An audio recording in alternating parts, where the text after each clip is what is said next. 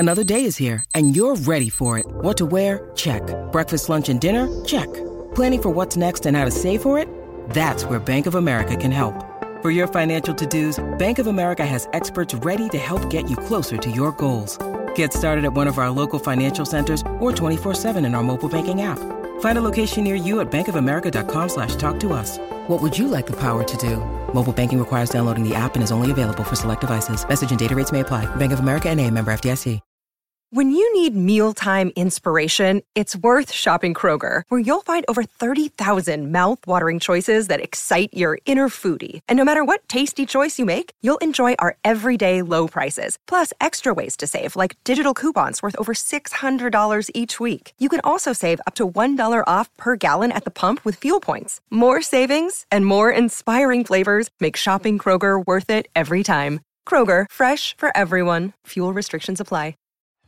This is the Greg Bedard Patriots Podcast with Nick Cattles. All right, so another draft in the books, Greg, and a lot to talk about, a lot to sift through.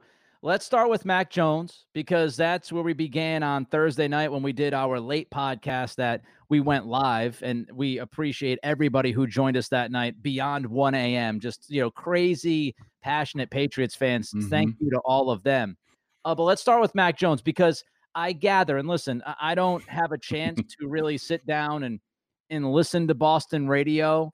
So I gather on Twitter that there's a certain show that you are on from time to time that had some kind of beef about Mac Jones and how that came about. The idea is, I guess, and you can correct me if I'm wrong, but the idea is the Patriots, if they really liked Jones, they should have moved up and they should have drafted him. There's another storyline about possibly Robert Kraft forcing Belichick to take Mac Jones. Let's start with how the Patriots were able to acquire Mac Jones. They stayed at 15. They drafted him at 15. Should they have moved up, Greg? Should they have done something different? Of course not. I mean, look, and I love Felger and Mass, and I'll be on with those guys today, and I'm sure this is a big part of what we'll talk about. Felger's straw man argument. He has a couple straw man arguments on this one, so this one, it's not giving him enough juice, so he's got to inject a couple straw men into this. Number one is that, and look, I know that there are people who are saying this, but that he keeps talking about, like, that some people are saying that the Patriots were smart, they were brilliant for staying put at 15. Now, look, I understand there are plenty of people out there, including those in the media, who think that when Belichick farts, it smells like roses. Like, I understand that, okay? But I don't know who he's listening to, who he's getting this from about that the Patriots were brilliant to stay put at 15. Maybe it's some of the Belichick acolytes in the media. But look, as far as that storyline goes, I don't think they're smart. I just think that they read the board well, and there's a couple of reasons, and we'll get into this. Will take us into the Mac Jones discussion and the pick. There are different things that go into play when you're in the draft. When you're in the draft at that spot, every spot really, you have all this intel on other teams. So the Patriots knew. First of all, answer me this, Nick. Is Mac Jones, considering today's NFL, is Mac Jones the type of passer he is for every team in the league? No. Okay. How many NFL teams do you think a 1980s, 1990s pocket passer is sort of what they're looking for in the top half of the first round? I could buy San Francisco. I could buy the Saints. I could buy possibly Minnesota, because Kirk Cousins, maybe 5 or 6. Yeah, maybe? Maybe a handful. Yeah, maybe a handful. So we're already starting there. So you've already eliminated most of the league. Now there are different mechanisms, Nick, that, first of all, the next layer is, all right, well, who has the ammunition to come up? And look, you could make the argument that the Washington football team could have come up with Scott Turner as their offensive coordinator. He's been with Ron Rivera in Carolina, was Cam Newton's offensive coordinator. I wouldn't say that Cam was their perfect candidate. You know, you think Norv Turner, Scott Turner, you think of Troy Aikman and guys like that, pocket passers. So, yes, I think it was there for them to come up. Do I think Mac Jones was sexy enough for Daniel Snyder to go stand on a table? No. You look at who's they drafted over the years, what kind of quarterbacks Daniel Snyder likes. So, and you also had the Bears. Does Mac Jones really fit what Matt Nagy, the Chiefs system, sort of looks like? You know, when he basically got his job because of Patrick Mahomes? No. So you're narrowing the field with every layer. And so this all goes into the decision. Do we stay? Do we trade up? And here's the final thing, Nick, which people don't really understand, which I haven't talked about before. And I don't know how good my explanation is going to be, but let's just say there's this term in the NFL called freezing the pick. And basically what happens, you heard about all these pre-draft trade discussions that the Patriots were having. Oftentimes what goes on, they'll just have, we're just checking in. Sometimes they talk to teams and they say, look, there's a guy that we want. We think he's going to fall to 15. It might not. We're going to protect ourselves. So let's say they talk to the teams in the, from the Carolina Panthers on down. Right. And they talk to them and they say, look, let's have some, if we offered you X, Y, and Z, would that be in your ballpark if we were coming up? And they say yes or no. I mean, it's not a hard discussion. So they're not really getting after it. Basically what you're doing, Nick, the bottom line is what you're doing is you're baking in a right of first refusal for certain draft picks. So I'm sure that when the Vikings were on the clock and the Jets came up, that there was a discussion between someone on the Vikings and someone on the Patriots that said, and I don't know, sometimes they get into specific teams, sometimes they don't. And I don't think people really want to dick around Belichick, so they probably do tell him. They'll be like, look, I got the Jets on the other line. They're coming up. And the Patriots are probably like, well, the Jets aren't taking Mac Jones. They just took Zach Wilson. Right. Yep. So what do we care? Yep. So that goes on. So you combine all of those things, and it's not that hard to say that Bill Belichick read the board and said, you know what? We got a good chance that Mac Jones is going to be there. Who is our quarterback? Who is the quarterback that we want? Why on earth would we trade up 3 or 4 spots, give somebody an extra first-round pick or a second-round pick or what have you to move up? What? Just so we look like we really wanted the guy? I mean, look, I love those guys, but it's just a completely ridiculous argument. Mac Jones, as we talked about the entire time on this podcast, Justin Fields was not for them in that range of the first round. I think he would have been under consideration towards the back half of the first round. And I'm not even sure about that. But Mac Jones was their guy. I was told that they had pretty good intel that the 49ers had switched from Mac Jones to Trey Lance. And so, as we talked about before, I thought from all my discussions, I thought the Patriots, the first 3 quarterbacks that they had with top of the first round grades were Trevor Lawrence, Trey Lance, and Mac Jones was the third. We went back and forth a little bit on Justin Fields or Mac Jones, but I came around pretty quickly that it was Mac Jones. And so they sat there, they got their guy. What? Because it wasn't sexy and they didn't make all these moves. There's somehow something wrong with it. It's just not factual. And I think Belichick played it perfectly. Does that mean that he's a genius or they're smart? No, they just read the board right. And I really, considering all the circumstances that we just talked about, I don't think the board was all that complicated for them. Yeah, if you're going to come at this saying, well, they didn't trade up to get their guy. They didn't trade up to get their guy. First of all, did they need to? No, they did not need to. Mm-hmm. Secondly, if you're trying to come at me with that opinion and that take, you're pretty much going off of that the Patriots had no intel, right? Because your argument is, oh, well, if they really, really like the guy, they should have moved up. Well, not if they had the intel. And what Greg is saying is some of the intel is very easy to figure out. Some of the intel is all about relationships and connections that you have in the league. So if the Patriots knew that Mac Jones was not going 3, look at the rest of the teams down the board. Who logically would take it? Right. I never bought into Detroit taking a quarterback. No way. They were going to have their pick of Penei Sewell or, maybe Jamar Chase or Devontae Smith, a really good prospect. They have Jared Goff. They just restructured his contract through 2022. They're not in a rush to find a quarterback. Carolina did not trade a second and a fourth for Sam Darnold to draft a quarterback. They're going to see if Sam Darnold's the answer. Denver is another one. They just made the deal for Teddy Bridgewater. George Paton had said for weeks that he was comfortable with the quarterback situation and he just wanted to bring in some competition for Drew Lock. So, you look at Denver and you also throw in the idea of Aaron Rodgers now. It seems like if there's going to be a team that's going to go hot and heavy after Rodgers, it's going to be Denver. So just look at the teams in front of the Patriots. And I think, Greg, you made a great point. The two teams, there were actually 3 teams, okay? If you're looking at the board and you're trying to figure out who's going to jump over the Patriots to draft Mac Jones, Chicago, as you said, Mac Jones is not a great fit in that offense. If they're going to make a move up, they're making a move up for Justin Fields, which is what happened. The Chiefs system, their least mobile quarterback under all those guys was Alex Smith, and he was pretty mobile. Yeah, and then you look at Washington.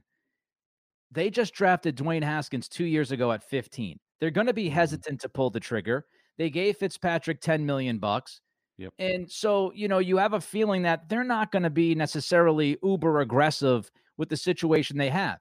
And then you look at the Saints. For the Saints to move from 28 all the way up to leapfrog you, now you have to evaluate whether or not you believe Sean Payton is willing to give up the bounty it would take to move from 28 to anywhere from 10 to 14. And obviously the Patriots said, there's no way Sean Payton's going to do that. He's got Jameis Winston. He's got Taysom Hill. He'll draft another quarterback and later on and have that third guy come in. And so, yes, they read the board correctly. And when you look at this, it's rather simple to me. They needed a franchise quarterback for the next 10 to 12 years. I don't know if Jones is going to be that guy, but they drafted somebody who could be that answer. They stayed at 15 to draft that guy, and they did not have to give up any assets to draft the guy. That is a win. No matter whether you like Mac Jones or you hate Mac Jones or you love Mac Jones, the team needed a future franchise quarterback. They stayed at 15. They got that guy, arguably, in Mac Jones, who fits their system perfectly and did not have to give up anything to do it. Another question I have for you, Greg, about Jones before we move on. Ben Volen went on radio yesterday and said he believes, he did say it was his own opinion. He didn't say this was any information he gathered. He said that there was some kind of quid pro quo where Belichick spoke to Kraft. Belichick was given the okay to spend hundreds of millions of dollars in free agency. And the quid pro quo part of it was that Belichick would draft a quarterback in Mac Jones or draft a guy at 15 if a guy fell to them so they could justify spending the money they did because the quarterback contract would not be a killer.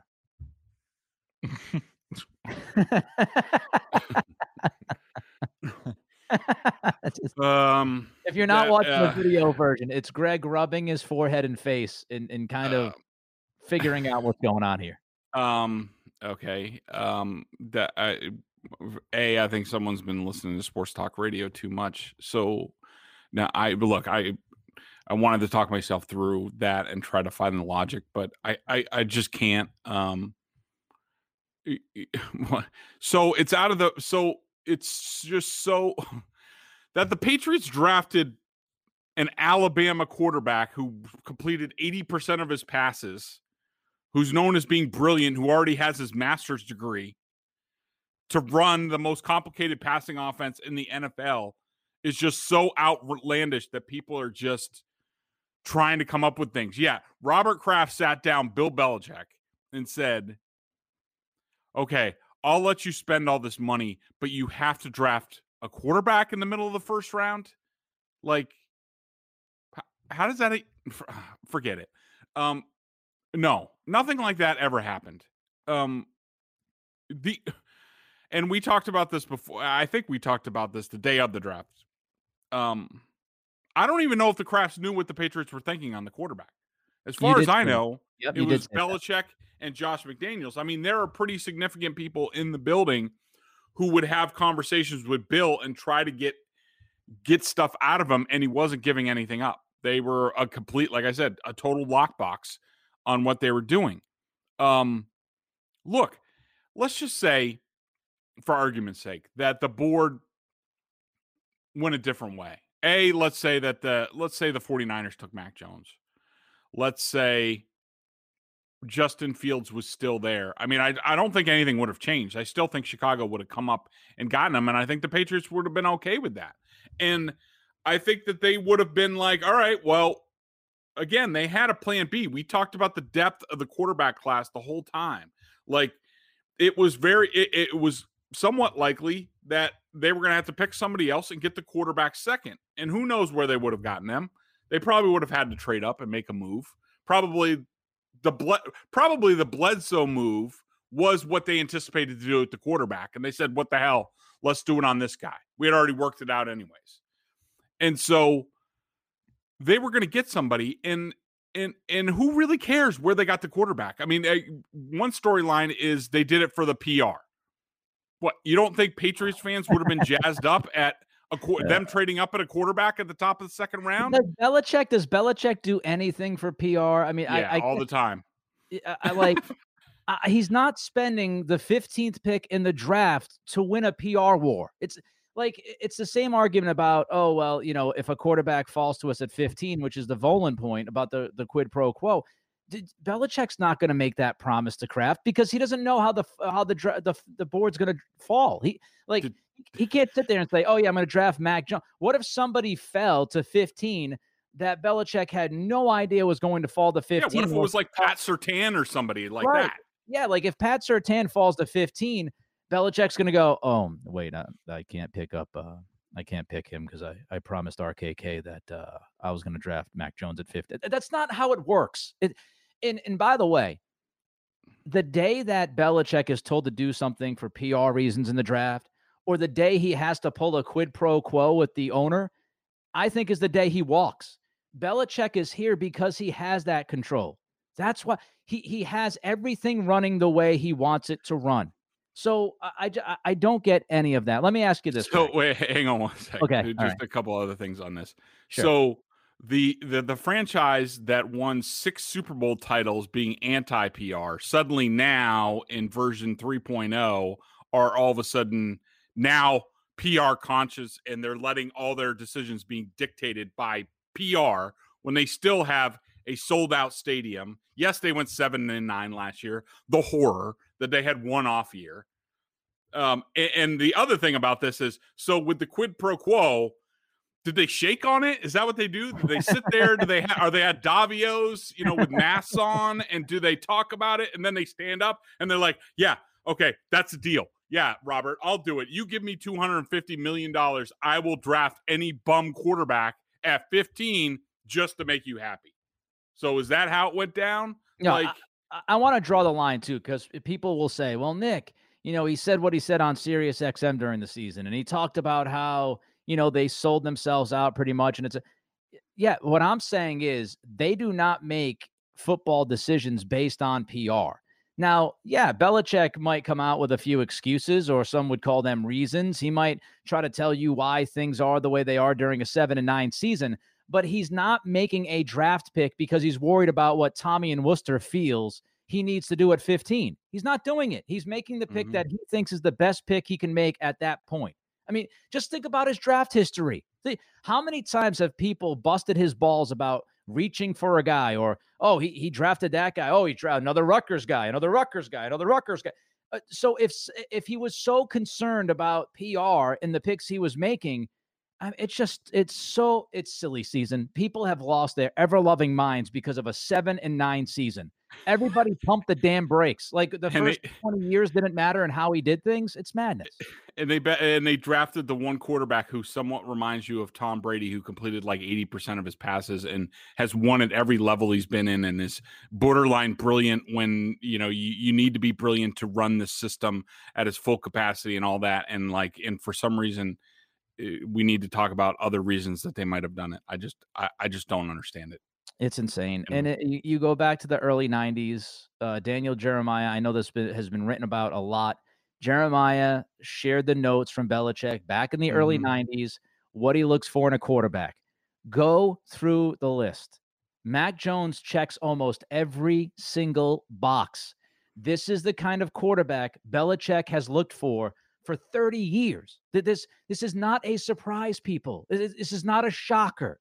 He fits every piece of criteria that Belichick looks for. So it's not rocket science. With all of that said, Greg, how long is Cam Newton's leash?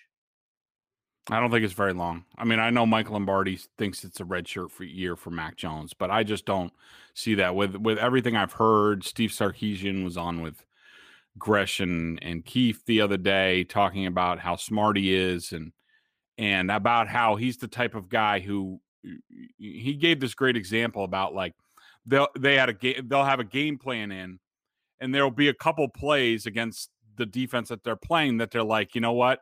We don't have any ready answers right now, but we're just going to put in the game plan. We'll figure it out later.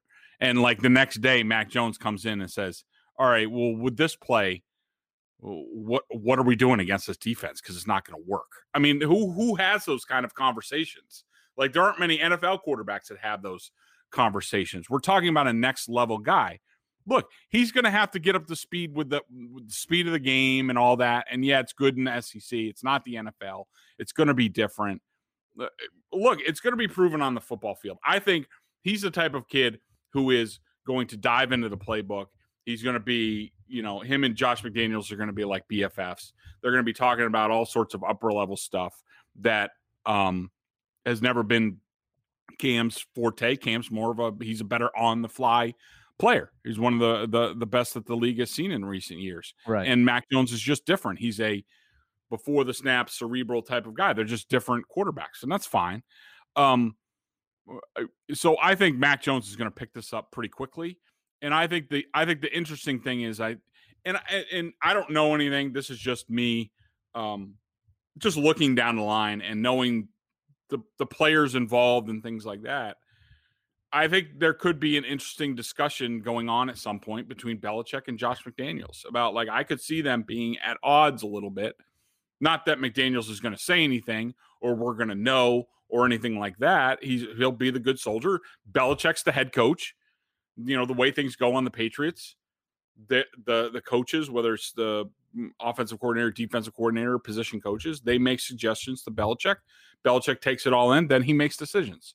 And I could see at some point in time, whether it's in the season or preseason or in training camp, where McDaniels is just like, look, Bill, Mac Jones he's way ahead of Cam in terms of pre-snap reads and checks and things like that.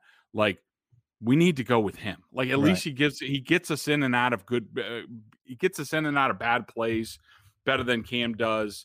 That's a principle of this offense. You got to go with it. And I could see Belichick being like, not yet. I'm not ready. Let Cam keep going for whatever reason. And I don't know what the reasons are. We'll see down the line. But I have a feeling that Bill could say no. And, McDaniels could get a little bit, not impatient, but just, sort of what are we waiting for? That sort of thing. But I do not think, look, Cam Newton's going to have to play lights out. Could he do it? Yeah, he could. He's been doing a lot of work in this offseason. I see some videos from Dexter Southfield where he's working on his mechanics. And I don't know, there was one that looked like a Jedi quarterback drill where he had a blindfold on and people were clapping and then he had to throw to them. I don't know exactly how that helps on the football field, but he's trying to use the force. The force is flowing through him. So it's possible. And as long as the Patriots play winning football, but at some point in time, if they're hovering around 500, or God forbid, if they're 2-5 again, it's over. And they're going with Jones, and that's the end of the story. But it's just, To me, it's a matter of when, not if. It's going to happen at some point. It's just how long can Cam hold Mac Jones off? All right, so judging from your comments about Justin Fields, the Patriots were not in love with Justin Fields. They might have liked him, No, but they were not in love with him. Why? Have you been able to gather any information as to why they weren't? No, everybody's pretty tight-lipped on that. I don't think if Justin Fields was on the board at 15. Now, you want to talk about maybe owner pressure and things like that. Now, if Justin Fields was on the board there at 15, that would have been an interesting discussion because I don't think they would have picked him. Maybe they would have. Are you saying if both guys were on the board at 15? No, just one. Okay. So if Jones was already gone and Fields was sitting there at 15. Yeah, I don't know if they would have taken Fields. And maybe that's when Kraft pipes up. Even though I still don't think that would ever happen. Whatever Bill wants to do. I just don't I don't think they would have taken Fields there. But that's just me. And of course now the conversation will be for the next 10 to 15 years, Justin Fields versus Mac Jones. Yep. Although I do think that's a little unfair because again, what we've seen in the past is yeah, exactly. Different systems, different personnel. Yep. Just because one guy thrives at one place doesn't necessarily mean he would thrive in another. Like I don't know if N'Keal Harry went to another team to start his career, he would have different success. So that conversation's always a little weird. One last one before we move on to the other picks of this draft because I want to get to all those guys. You got a little information about Elijah Vera Tucker. We had talked about this on Thursday night after the first round wrapped up. Yep. We both wondered, you and I, if the Jets moved up to 14 to draft Vera Tucker because they might have thought the Patriots were in on him at 15. What'd you hear about that? Yeah, that's why I went and I asked because it wasn't anything anybody reported. It was just, look, the Jets jumped the Patriots to take Elijah Vera Tucker, and the logical next step is they must have had intel that the Patriots were going to take him. They might have thought that. Look, I asked. You can make of it what you will. I was told it was quickly dismissed, and they were like, "Nah, he's just a guard for us." They were not gonna take him there, especially with Mac Jones still on the board. All right, let's move on to Christian Barmore. Obviously, Patriots made a big time move early in the second round, trade with Cincinnati. They move up. They select the Alabama defensive lineman. Your thoughts on the trade up? And I was reading some of the stuff that you wrote, some of the risk that comes along with Barmore. Yeah, look, in general with draft picks in the draft, I don't really care. I don't have an opinion on their picks. They have much more information than I do, and they're good at what they do. And I'm the type of guy, okay, pick your guys. I want to watch them on the practice field. We'll talk in 3 years. And so we'll see on Barmore. I mean, physically in the film that I saw, especially the second half of last year, does he look like possibly a great NFL player? Absolutely. I mean, he's big, he's fast, not exactly the most flexible guy. I heard some comps to Chris Jones of the Chiefs. Yeah. I don't really see that. I think Jones is a lot more flexible. He's a much better all-around athlete, in my opinion, than Barmore is. I don't really have a good comp on Barmore. I mean, he's more of like a 3-technique pass rusher. I want to say more like sort of like a smaller, less powerful Ndamukong Suh. I was going to say, I think the ESPN broadcast, one of those guys, I think it was ESPN, brought up Suh as a comp. Yeah. Yeah, I mean, that's the only thing, because there's not a whole lot of flash to his game. It's more like power and quickness, and that's sort of the way Suh in his prime won. Now, do I think he's going to be Suh? No. But who knows? And he can play every position along the line. Even Sarkisian in that interview talked about how he almost basically talked about him as exclusively as a pass rusher. He didn't even talk about him. I think he even brought up, like, if maybe it was somebody else's interview that they said, are you going to put him at 5 technique? Is that the best and hold up against double teams? Can he do that? Yeah. Is that the best way to use him? Probably not. So a little background on Barmore and the pick, because, God forbid there's a segment of Patriots fans out there who are just like, all up in arms at me for what I have reported. And I will not apologize ever for reporting the truth. So this is what happened. End of the first round, I look and see who's on the board. Yep. Everybody does. You're doing your blog post for the next day, best available, blah, blah, blah, and you're looking Christian Barmore's there. I had him going in the first round. Everybody thought he was a first-round talent. And I saw there were a couple teams in there that do similar to what the Patriots do on defense, that have good intel on Alabama guys. And it just struck me as curious. And so I reached out to a few teams. I said, what's the deal with Barmore? Why'd you pass on him? Why didn't you pick him? And I was told pretty quickly there are big time issues with Barmore, that one team took him off their boards. They just said he is not for us. And another team said they had a late second round grade on him. And look, I'm not going to give anybody specifics because I have sources to protect. And if I gave you the specifics that I have, it would burn a source. And I'm not going to do that. And I also don't think it's fair to the kid if I put out what I know, or at least what I was told by a team, exactly why they took him off the board. It would be on headlines all over the country, and it would unfairly tarnish the kid before he even got a chance. I have decided to delicately report what I've reported, and basically it boils down to this: there are intelligence issues that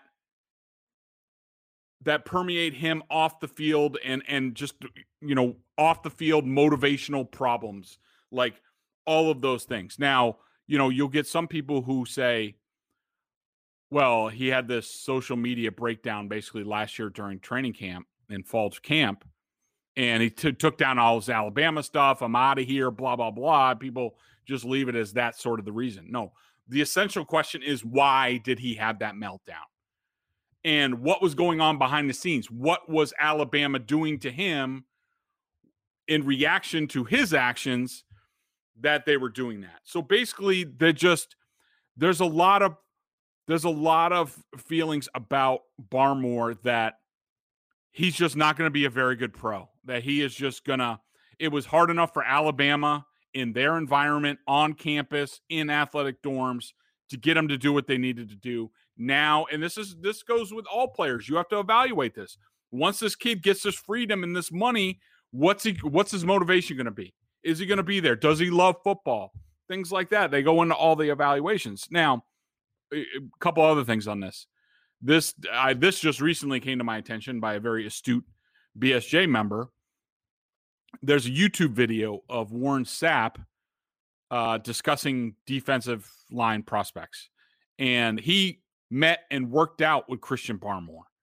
And when the host brought up Christian Barmore and said he's thought to be going in the first round, and he's the highest rated defensive tackle in the game, and Sapp basically was like, if that guy's a first round pick, then I'm leaving this country. Like, he said he was basically like a third round guy. I don't know what went on there. So all that stuff is involved. Now, look, people will say, well, it's Alabama, it's Nick Saban, it's the intel that Belichick had. Trust me when I tell you that Bill Belichick is not the only guy who has great intel at Alabama. And the other side of the coin is, and look, I am not comparing these two situations. So I don't want to see any blog posts or any tweets saying like, Bedard compared Barmore to this and that. No, I'm just using this as an example. Everyone thought Bill Belichick got great intel from Urban Meyer, and that didn't always work out very well for the Patriots in terms of guys out of Florida. Right. And guys from Alabama have not exactly worked out, aside from Dante Hightower, really, with the Patriots. So there are some issues there. Maybe Belichick just takes it for granted. He played at Alabama. Maybe he doesn't ask the questions. I don't know. But Barmore is a risky pick that they traded up to get him. Look, on film, he looks great. On film, he's a grand slam to me. But what you do on the field is like 25% of what it takes to be a good pro. And there are a lot of questions around the league on whether Christian Barmore is going to be a good pro. I don't know the man personally, and, I don't have the intel that you have, so I can't speak on any of that. If there are issues and red flags and it doesn't work out, then he doesn't work out. All I'm going to say is, I watched the games and I see the philosophy behind this move. And to me, it makes a lot of sense. You have a first round talent. The Patriots had extra picks. They were not going to make all the picks this year. I knew they were going to pick him. That's why I made calls. I saw Barmore there and I was like, son of a gun, they're going to pick him. I got to start doing background on him now. So, I mean, it makes sense. It makes sense, right? I mean, he does fit. We can say he'll be out there in the Adam Butler role, relatively soon if he's able to get out of the blocks quickly at camp. So he fits that particular, slot on the defensive line. And again, they weren't going to use all the picks, so they overspent. Belichick admitted they overspent a little bit, but on paper it looks good. But like you're saying, Greg, who knows if this guy, if the red flags cause him to go off the rails, then it ends up being a terrible pick and you wasted a 4th round asset and you overspent on the guy. We'll have to wait and see. But on paper and philosophy wise, it makes sense to me. The pick that was kind of strange to me, and maybe it just was because I thought they were fine on the edge, was Ronnie Perkins. But I have read what you've written about Ronnie Perkins, and you like this pick a lot, Greg. Yeah, I do. He was a guy when I was going through edge people, and most times I would have skipped Ronnie Perkins because physically he does not fit the profile for a quote unquote edge player for the Patriots that are normally around like 6'4", 6'5". He's only 6'2" and 6'2.5". Not the biggest guy, but I couldn't turn off the film when I was watching him. He's just a football player. He kicks ass. I had one scout tell me, he's a tough little effer. And like he eat nails. He just he's nasty. And he's nasty. And look, I think physically, and I put this in my column after the pick was made, physically he matches up almost identical to Dont'a Hightower. And they do, I think, play similar. Now, Perkins has not played stand-up linebacker all that much. And Dont'a Hightower was a stand-up linebacker at Alabama, could do a little bit of everything else. Perkins is kind of the opposite. I would like to see him get a chance at that. Maybe they do. And maybe that explains why he's not really an edge guy for them. Maybe they really want to transition him. I'm not sure, but Nick, I don't think there was any doubt about Belichick's intentions when he talked about Perkins after the draft. He just kept mentioning how physical he is and tough he is and physical and physical and physical. And it just beats you over the head where you're like, basically Belichick was just like, the guys we had last year, just way too finesse, whether it's Winovich or, Uche hasn't really had a chance. So I don't want to say that about him. Anthony Jennings, all these guys, whoever you want to talk about, we're getting back to getting some nasty. And I think that he gives them an opportunity in a few different spots. We'll have to see how the edge shakes out. We know that it's going to be Van Noy and it's going to be Judon. And then from there, who knows? But Ronnie Perkins he's a football player and people are going to love to watch him. A little bit of Trey Flowers in him, that type of player. But I think he has a lot of potential. What jumped out at me in the first 3 rounds overall, and I tweeted this out at Nick C Radio, it was to me quality over quantity for the Patriots in the early rounds of this draft. They didn't spend extra picks. They land Mac Jones at 15, quality. They move up to select a guy in Christian Barmore who was seen as a first-round talent, slides to the second round, quality. They select Ronnie Perkins with a compensatory pick, even though they had a number of guys that they could play at the edge. They draft Perkins, who was seen, if you look at a lot of these big boards and draft pundits, he was universally a top 50 guy to all of those, draft experts. Mm-hmm. So again, you get a guy who's ranked in the top 50 for a lot of those pundits at 96 or 97. It's once again quality over quantity, which I thought made sense for the Patriots with the way the roster is after the free agency period they had. Let's move on. A running back, Ramondre Stevenson from Oklahoma. Of course, what was fun about this draft, in a funny ha-ha kind of way, but you had Jones, you had Jones, and you had Barmore, Alabama. Then you come back with Perkins and Stevenson, Oklahoma. Your thoughts on the running back? Bill with those buy one get one free coupons out of those BOGO. BOGO. Stevenson, look, he reminds me a little bit of Keith Byers back in the day, sort of a big back, a little bit quick feet. Everybody says like LeGarrette Blount and stuff like that. I don't see him as powerful as that. I see him more of a Keith Byers sort of finesse big man, quick little feet for a big man. But look, we know Sony Michel, his 5th-year option hasn't been picked up. That doesn't preclude him from staying with the Patriots. The Patriots could always sign him to an extension. Same thing with Wynn getting the 5th-year option put on him. He's going to get one, so it's $10.5 million. You could reach an extension, all that stuff. So look, we all know Rex Burkhead's coming back from an ACL. Brandon Bolden's coming from a opt-out year, and he's going in the last year of his deal. Look, for 2022, right now, before this draft, Damian Harris and JJ Taylor were the only running backs on the roster next year. They had to draft a guy. Stevenson looks fine. He has low tread on his tires for a college running back. Big dude. I don't know how good he is short yardage. We'll see in the pros.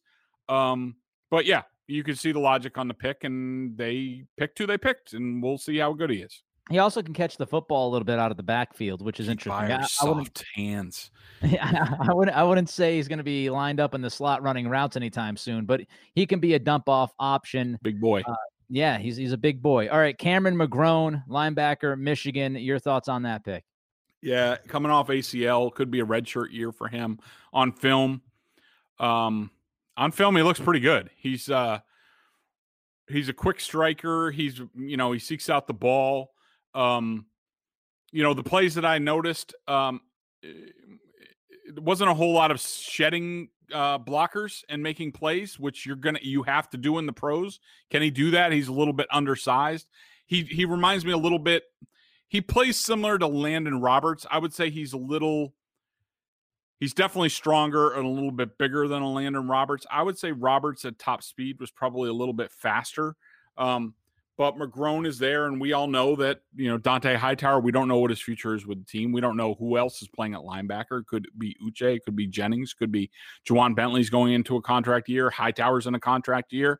A lot of the things that we talked about the season and about 2022, a lot of these things they addressed with the team as far as making preparations and backing things up.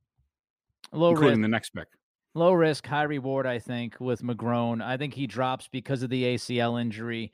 And, that's the kind of pick you make as you get to the 5th, 6th, and 7th rounds. Somebody you take a flyer on who could hit. And I think McGrone could hit. He's a really good athlete. We talk about, the Patriots needing speed at the second level. He does bring speed to the second level. Now, does the ACL injury affect that? We'll have to wait and see. Joshua Bledsoe, safety, your thoughts? Yeah, I don't know too much about him. Probably, special teams guy. Any of these guys after Stevenson really are just they're taking guys that they're hoping on. I mean, at Bledsoe, we all know safety's another position where they're losing a lot of guys potentially in free agency between McCourty and Adrian Phillips. And I think, if I remember correctly, I think Bledsoe is more of a box safety type. And Adrian Phillips is going to be a free agent that would fit that. But, who knows? I also think that he has a chance to play some linebacker, that sort of thing. Patriots love these money backer types. People love wide receivers. People wanted the Patriots to spend an early pick on wide receivers. They instead draft one receiver, and that came in the 7th round, Trey Nixon. And, of course, this will be forever known, Greg, as the Ernie Adams pick. Yeah, I'm sure Ernie was like, thanks, Bill, for telling everybody this is my pick. So when he bombs out, nobody blames you. But, hey, who knows? Basically he started his Patriots career, his first big hit in the current version of the Patriots was, sort of on the fly, last minute picking David Givens in the 7th round. So maybe it comes full circle. Trey Nixon certainly has the physical tools, tested off the charts, productive at UCF, a lot of drops. Yeah.